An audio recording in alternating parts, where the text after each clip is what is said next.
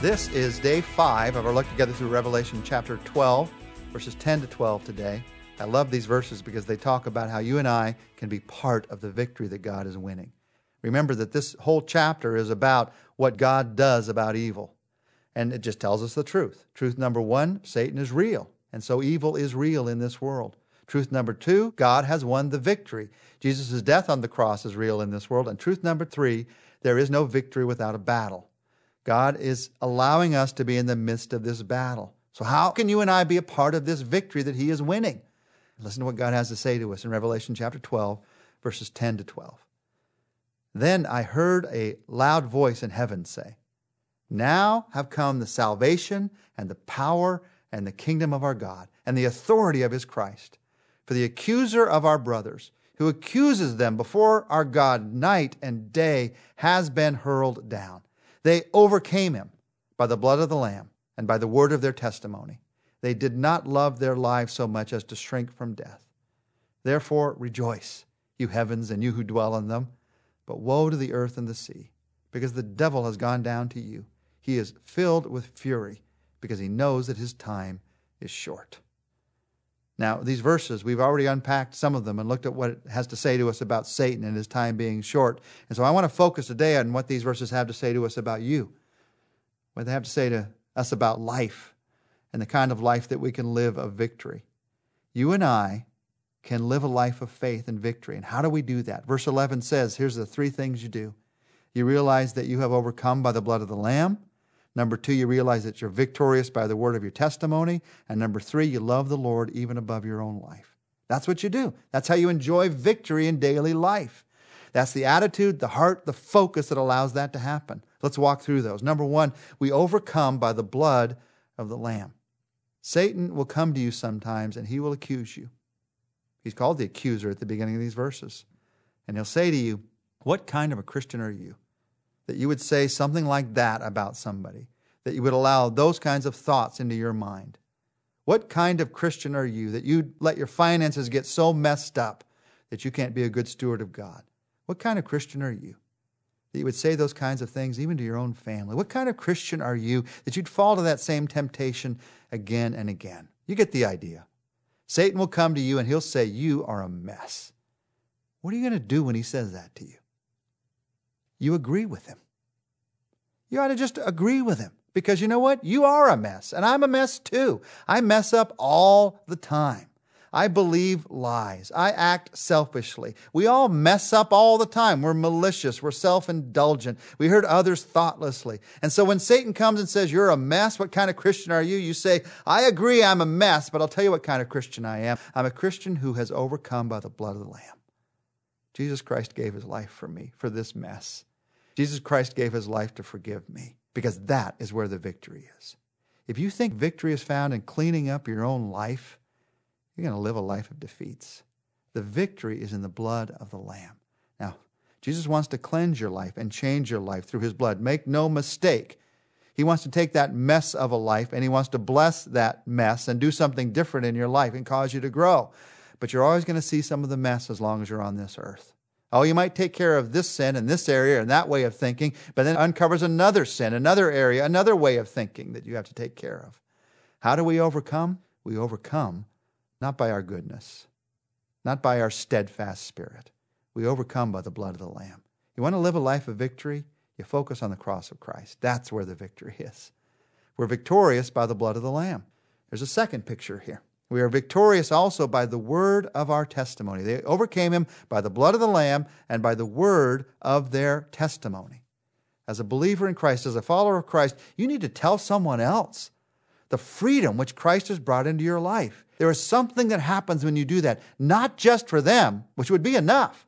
If it was just that we got to pass it along to someone else and they got to hear the good news of what Christ could do, maybe somebody in your office, somebody in your family, somebody who's not yet a believer, somebody who's already a believer, you're passing along. Here's the good news, the testimony of what God's done in my life.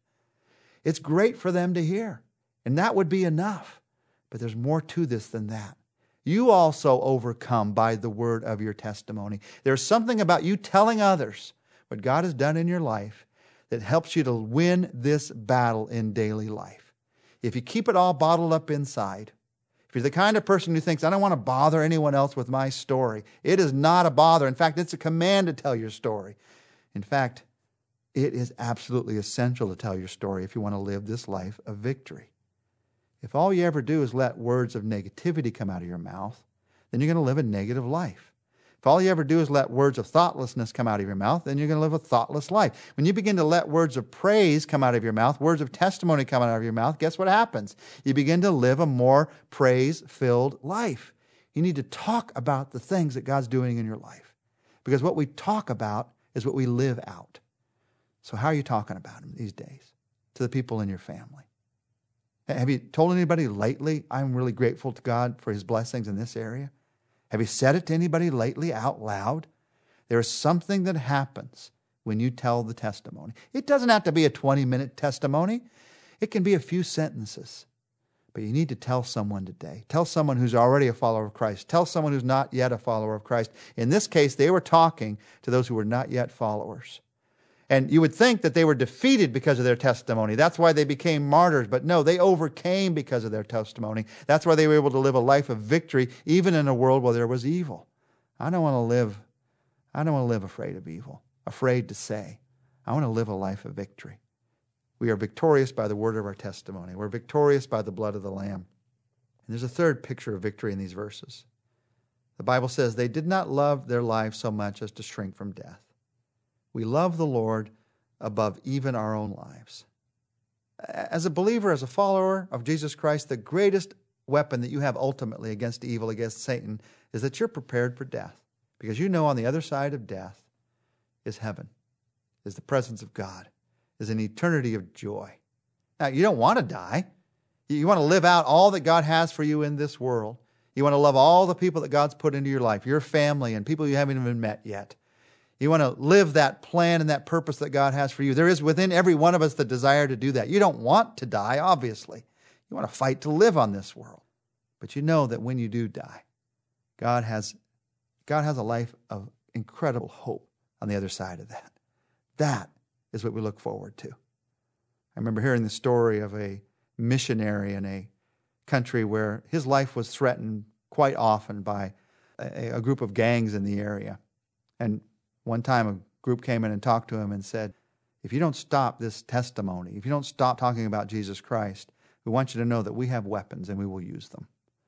And the missionary was able to look at them and humbly say, I understand that you have weapons, but I have a greater weapon. And that is, I'm not afraid to die. As a believer in Jesus Christ, you don't want to die, but you don't have to be afraid to die. We love the Lord even above our own lives because we know that our love for Him will last beyond our own lives. Cyprian was a bishop in a place called Carthage, bishop in the early church.